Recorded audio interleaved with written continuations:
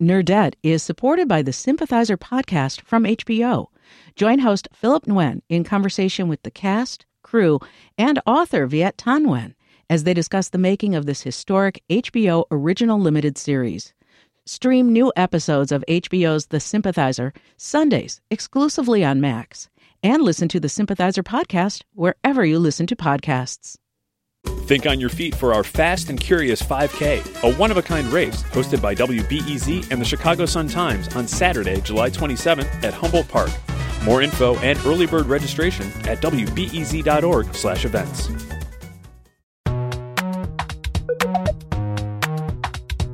From WBEZ Chicago, this is Nerdette. I'm Greta Johnson. We did it. We made it to another weekend. Coming up, Courtney Barnett tells us about her extreme vulnerability in the new documentary Anonymous Club. I almost think that being able to find and accept joy is cooler and tougher and harder.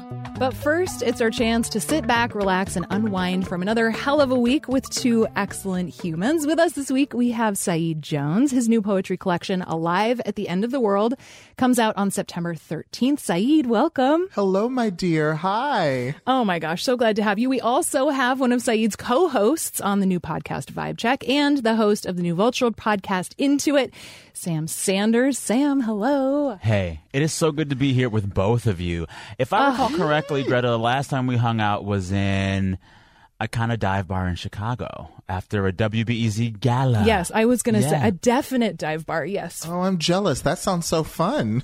It was delightful. So I think we should start with this student loan situation. This is a big story, and it's a really long time coming. President Biden announced earlier this week that he will cancel $10,000 in student loan debts for anybody who makes less than $125,000 a year.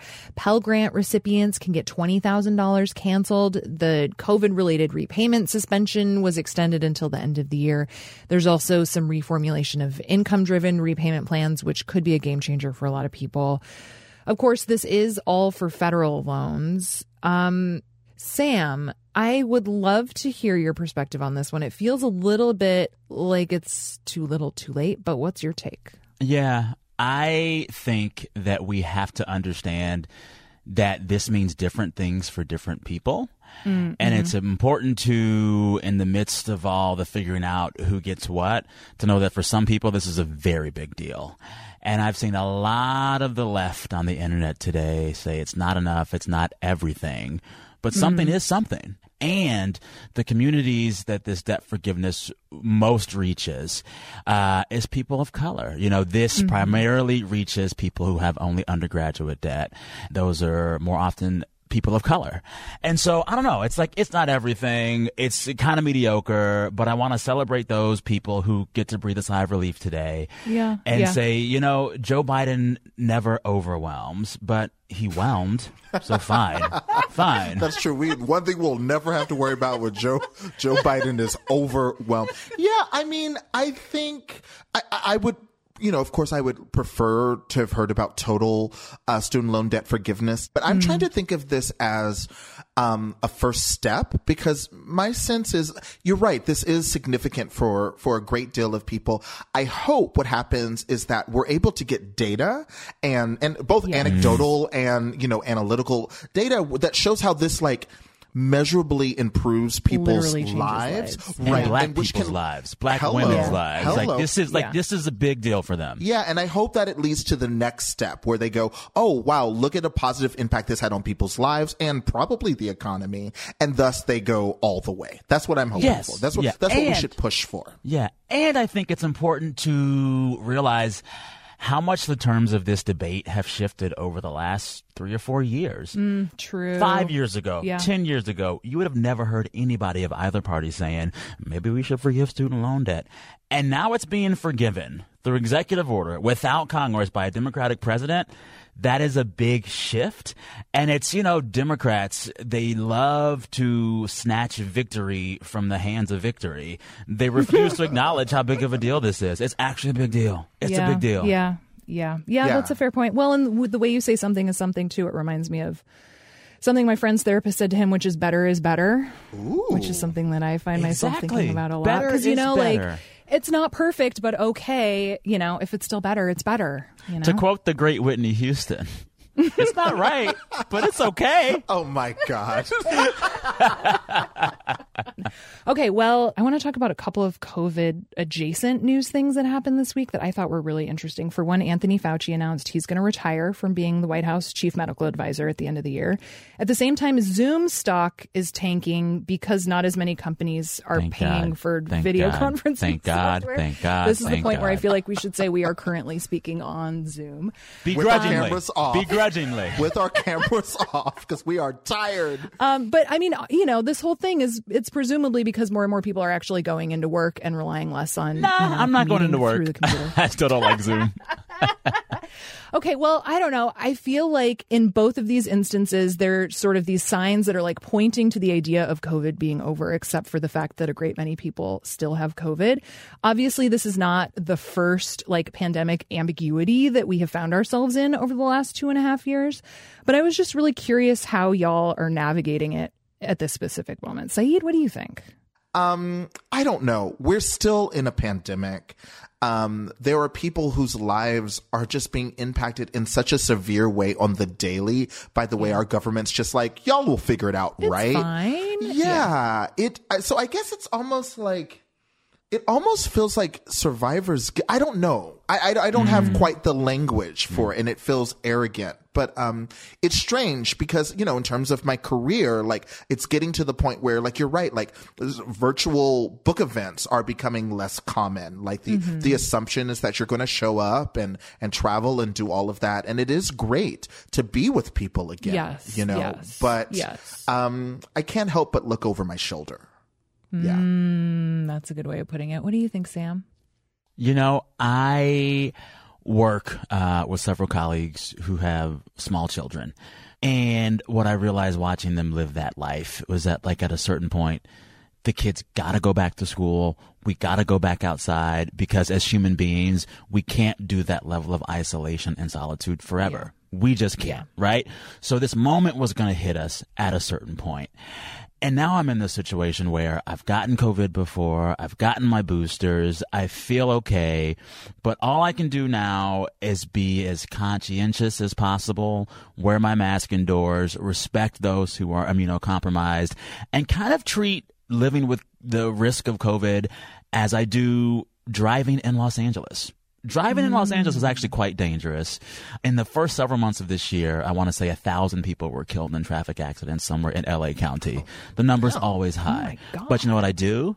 I try to obey the speed limit. I try to not drive drunk, and I wear a seatbelt. And right now, at this point, masks for me are the same thing as a seatbelt. Wear it. It's the nice thing to do. So it's just, you know, being aware of the risk, doing what I can with the risk, but like living a life. We have to live a life. Sam, that's such a fascinating metaphor, though, because obeying the speed limit and not driving drunk and wearing a seatbelt are all laws. Ooh. That part. Well, you know, there you go. No, I hear that. Damn. And like, Right? this is why, You know? this is why Yeah. I feel some kind of way seeing someone like Dr. Fauci step down this week. The people who had the know-how and the cojones to do things like mask mandates, it seems like they are harder and harder to find. And also, can we, and I'm going to try not to curse. I'm going to try. Oh, but curse. I cannot. Okay, Go let's talk for about it. this bitch for a second. Because let's let's set it honestly, and I know this is a wild aside, but let's set COVID aside for a second. Here's my issue with Dr. Anthony Fauci. Tell me. He was playing a pivotal role at the CDC and the FDA in our government dealing with public health during the early years of the HIV/AIDS crisis. Oh, yeah. Well documented. Right? Yeah. And activists, you know, often like groups like ACT UP, Queer Nation, had to agitate and become a pain in his ass to get any of the important gains that gay people were able to get in the 80s in terms of receiving treatment, getting medication, all that. Like, it was begrudging. And the reason I bring this up is that here we are, he's getting ready to retire at the end end of this year, let's set aside COVID for a second, monkeypox. I know. Another outbreak, right, that disproportionately impacts queer men in particular. And it's like, what have you learned? I remember, early in the COVID outbreak being kind of surprised because it felt like lessons from HIV/AIDS were not being applied. And then here we are with an even more direct parallel. It makes me so angry. I'm like, you do need to retire. Yeah. Here's the thing, though. I find the story of Anthony Fauci and the AIDS HIV crisis and those activists very interesting because the story of Fauci and HIV/AIDS is a story of activists winning. There's a really good piece in Slate this week about Fauci stepping down. It's from Slate's Tim Requarth. And they quote Larry Kramer saying, at first, with HIV/AIDS, Fauci was literally, quote, public enemy number one. And at one point, they crashed his office. And they were so loud for so long, eventually Fauci invited members of the activist group to serve on committees in the government. He opened the door for us and let us in, Kramer said. And then they would go on to have weekly dinners where Fauci would host AIDS HIV activists at the home of one of his gay staffers. And so I think the lesson of Fauci as he leaves is that, we really shouldn't put any one public health leader on a pedestal, but we should understand where they fit in these complex systems and structures. And for those of us on the margins, on the outside, we should never be afraid to yell at them to get what we need. Thank you for that nuance, because I've just been mad. No, Fauci is quite complicated. Fauci is quite complicated. That is complicated. And really what's really interesting to me about the last phase of Fauci's career during the COVID crisis, what was basically going on for a while during the first few months of COVID, was that Fauci was fibbing to us benevolently. Dr. Fauci downplayed the value of masking, and we came to find out he was doing that so there would be enough masks for healthcare workers. It's like strategic withholding of information. Yes, but in this era of over-information, what we need most is transparency, not this idea that social scientists and government officials can just nudge us to the right behavior. No, show us your work. Show us your work. Show us what you know. And so, I don't know, for me now, watching Fauci step down, I'm just trying to say to myself, what lessons can we learn from his successes and his missteps? Yeah. So another really big, really interesting story that made the rounds this week is about the idea of quiet quitting. It seems like this probably was coined by Ziad Khan on TikTok. And they defined it by saying you are still performing your duties, but you are no longer subscribing to the hustle culture mentality that work has to be our life. First of all, I think that's not quiet quitting. I think that's just doing your job. Man, capitalism has worked a number on us. Right? The fact that we have to have another term that shames us for doing our job. Wow. Yeah. And it has the word quitting in it. That's not quit. Insane. That's literally not quitting. And I saw someone say, actually a more productive framing would be acting your wage. Yes. But to go beyond this, my first reaction was well, don't snitch on people. If you're my first thought was why would you go around bragging about shut up, mind your the entire if Head it's going down. to work. You don't want to draw focus. You don't want to be, you know what I mean? I'm just I don't know, because a lot of this I was are you quiet quitting, or are you just following in the tradition of white mediocrity? Because or just aging. It's funny when I the people who I see talking about, I have to quiet quit now. Some of this is just you moving to a different phase of your career, or just surviving during a really intense time in the world, right? But I can think back to my 20s.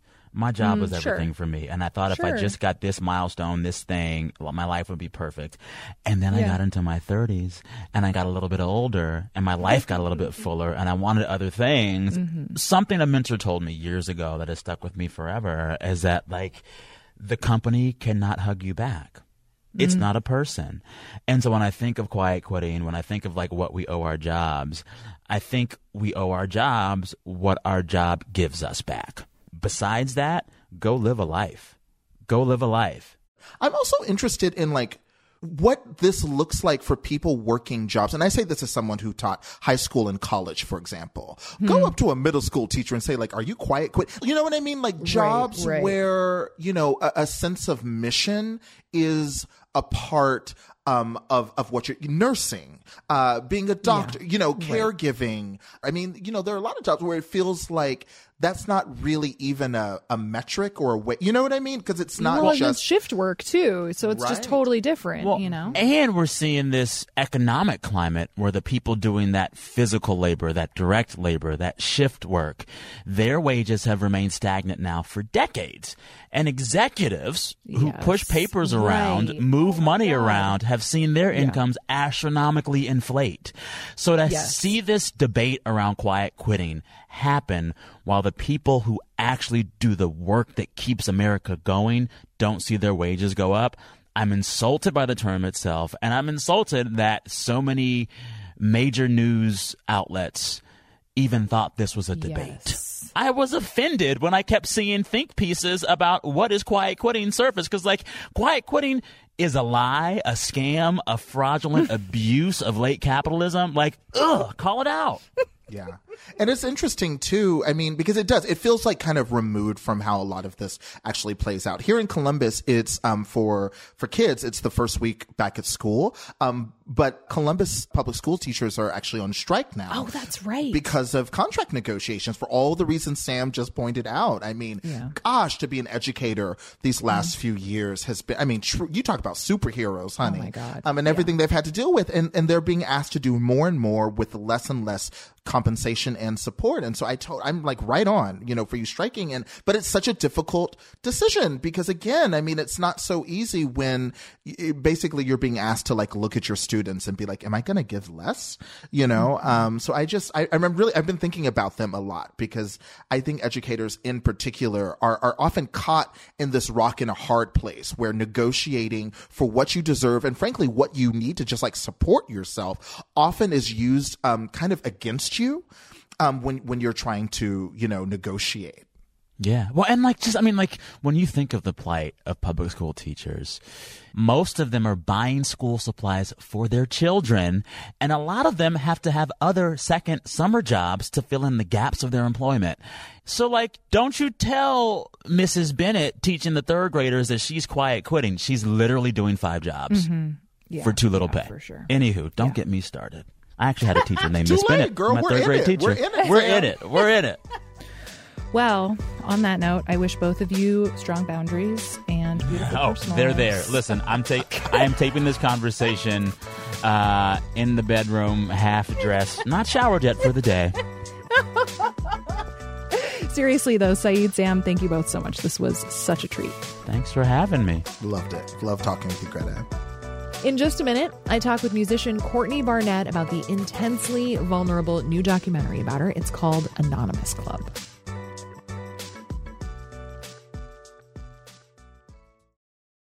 Nerdette is supported by the Sympathizer podcast from HBO. Join host Philip Nguyen in conversation with the cast, crew, and author Viet Thanh Nguyen as they discuss the making of this historic HBO original limited series. Stream new episodes of HBO's The Sympathizer Sundays exclusively on Max. And listen to the Sympathizer podcast wherever you listen to podcasts. Think on your feet for our Fast and Curious 5K, a one-of-a-kind race hosted by WBEZ and the Chicago Sun-Times on Saturday, July 27th at Humboldt Park. More info and early bird registration at wbez.org/events.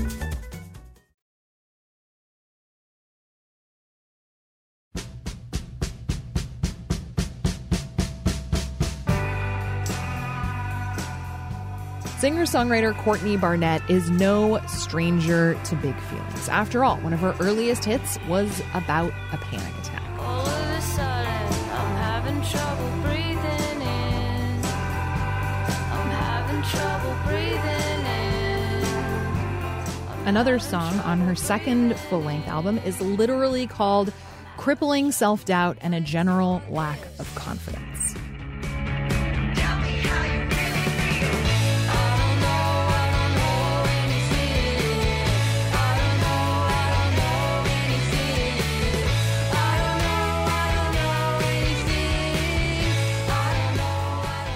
In 2018, Courtney was touring for that album. It was called Tell Me How You Really Feel. And her friend and collaborator, Danny Cohen, gave her a tape recorder that she could dictate her thoughts into, like an audio diary. Those recordings have since become Anonymous Club, a documentary by Danny that shows Courtney being a rock star while also muddling through a super heavy emotional state. I woke up having one of those, like, just feeling sad days. I think sometimes it's just okay to feel sad and keep on going with what you're doing. The journey is understanding what the purpose is. I think everyone struggles with that journey. She questions her self-worth. She struggles with imposter syndrome. She has to deal with intrusive questions from reporters. There's even this great moment where she asks if she has boogers in her nose before she goes on stage. It's a really raw look at an artist grappling with herself and learning how to find joy on the other side. And she is here to talk to me about it. Courtney, hi. Hi, thank you for having me. Obviously, in your songs, you are already very vulnerable, but I felt like in this film, you're really exposing yourself. Why did you do that? Why did you decide you wanted to? This is a great question. What the hell, Courtney? I know. You know, first of all, I really trust Danny Cohen, who's the director and who's my friend. And I think we kind of both shared so much with each other, just our kind of journey as friends and as people making art together. When I'm in like a place where I feel comfortable, I guess I do feel comfortable to open up. And when I'm asked a question, I kind of, it's this annoying thing I have where I like can't not answer it. On top of that, I think the other part is that part of me kind of thought this film would never happen.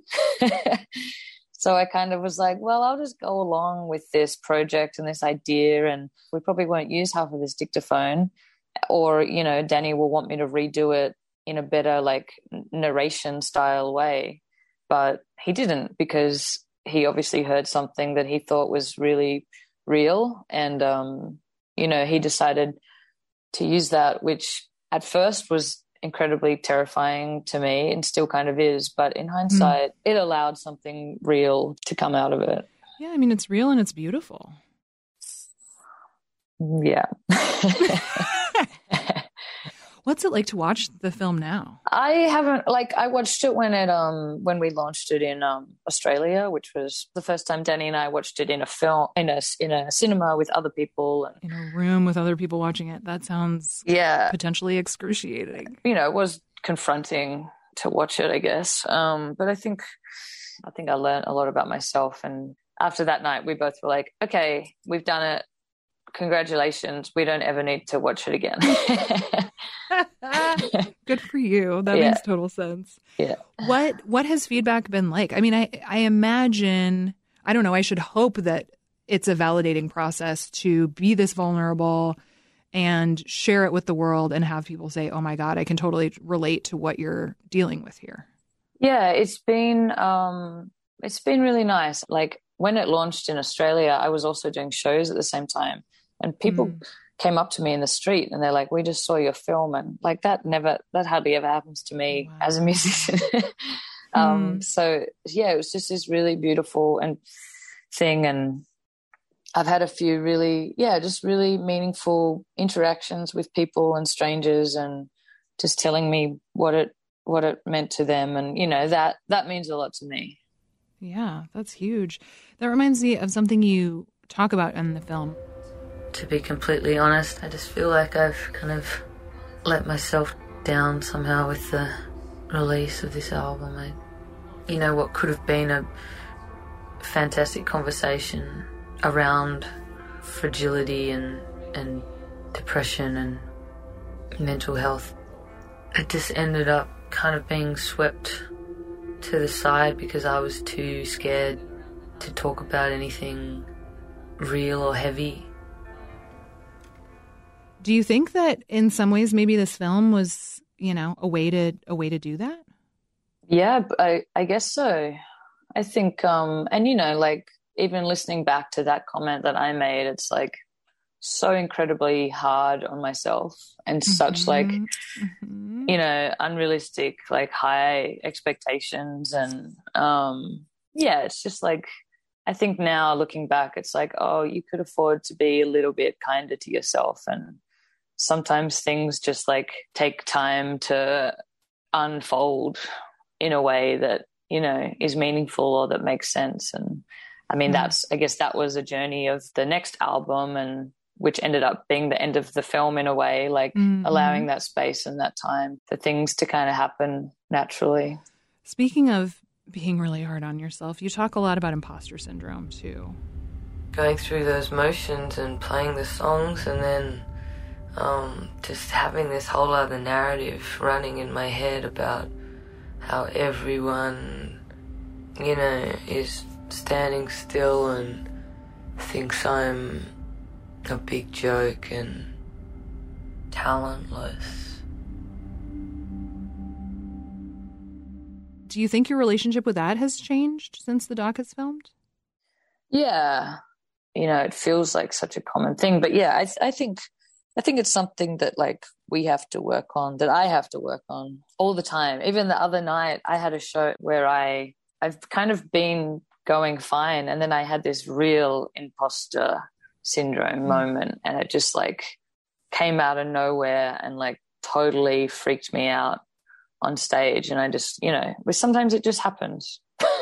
I don't know what, you know, what sparks it or like where it comes from, but I think it's like that reminded me that I think recently I've been like, oh, I'm so like, I'm doing good. I'm like keeping healthy, and like I'm meditating, and like I'm doing all this like good stuff to be in a good headspace. And then like that happens, and it's like, oh no, you constantly need to be working on yourself. Ignore that voice, it puts you down. You make your choice, I'm here for you. It's all the same to me. I got a lot on my mind. I feel like for me, I have this exquisite spiral around like feeling bad for feeling bad. You know what I mean? Yeah. Where it's like, not only are you having a hard time, but then the like, what's wrong with me that I can't just, you know, fill in the blank is just like so intense sometimes. Yeah. Yeah, that's a big one. I think that comparing ourselves to others in ways of like success, but then also comparing ourselves in like, oh, well, I don't deserve to be feeling this bad. Right. There's such a mythology around mental illness and creativity that made me wonder, like, do you think of some of your, I don't know, call it anguish, call it whatever, like, do you think that's part of the creative process for you? Yeah, I think there's a fine line between like romanticizing something versus just like accepting that, yeah, life is full of ups and downs, and figuring out how to coexist with it. Yeah, exactly. And like, you know, like I always think of that Leonard Cohen lyric, there's a crack in everything and that's how the light gets in, or something along those lines. I love that. But yeah, it's like I'm careful not to romanticize it, like you don't need it, but I think it's important to be able to like study those parts of yourself, yeah, and how they coexist. Celebrating imperfection while still like also striving for growth or whatever. Yeah, totally. So what's your relationship like with your brain these days? Pretty good. Yeah? Yeah. I you know, like I mentioned before, like I have little moments that pop up here and there, but I think that's just perfectly natural. Yeah, I don't know if you've heard, but like there's a bunch of horrific shit out there all the time. Yeah. Yeah. Yeah. It's really like, I almost like think that like being able to find and like accept joy is like tougher, you know? Yeah, it's it like is. Cooler and tougher and harder to do. And then like I really, really appreciate it. And I'm so grateful for like all the good things in the world, because there are so many good things. But yeah, I don't like ignore the bad things. It's just kind of like, how do you bring it all together without letting one outweigh the other?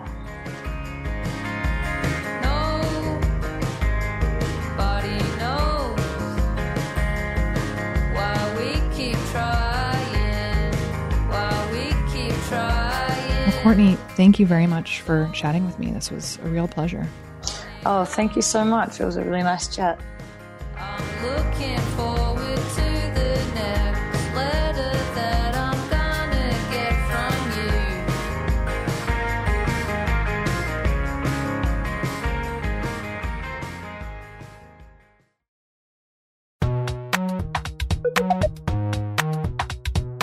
All right, that's it for this week. Thanks for listening. As always, we did announce this in last week's newsletter, but ICYMI, I wanted to make sure that all of y'all know we will be back with book club starting in September. Our selection is Gabrielle Zevin's Tomorrow and Tomorrow and Tomorrow. It is excellent. Check out the spoiler-free author interview. That'll drop the first Tuesday of September and then come back for the discussion on the last Tuesday of the month. Of course, it is never too soon to share your thoughts about the book if you've already read it. We would love to know what you thought of it. Just record yourself on your phone and email the file to nerdettepodcast@gmail.com. Shout out to Ashley, who has already done exactly that. Maggie Sivit builds our newsletter every week. You can sign up for that newsletter if you go to wbez.org/nerdetteaf. The show is produced by me and Anna Bauman. Our executive producer is Brendan Banaszak. We will see you next week. Wait, I was ready to also talk about MoviePass. Girl, what's there to say? Ain't nothing to say, Sam. Nerdette is supported by the Sympathizer podcast from HBO. Join host Philip Nguyen in conversation with the cast, crew, and author Viet Thanh Nguyen as they discuss the making of this historic HBO original limited series. Stream new episodes of HBO's The Sympathizer Sundays exclusively on Max, and listen to the Sympathizer podcast wherever you listen to podcasts.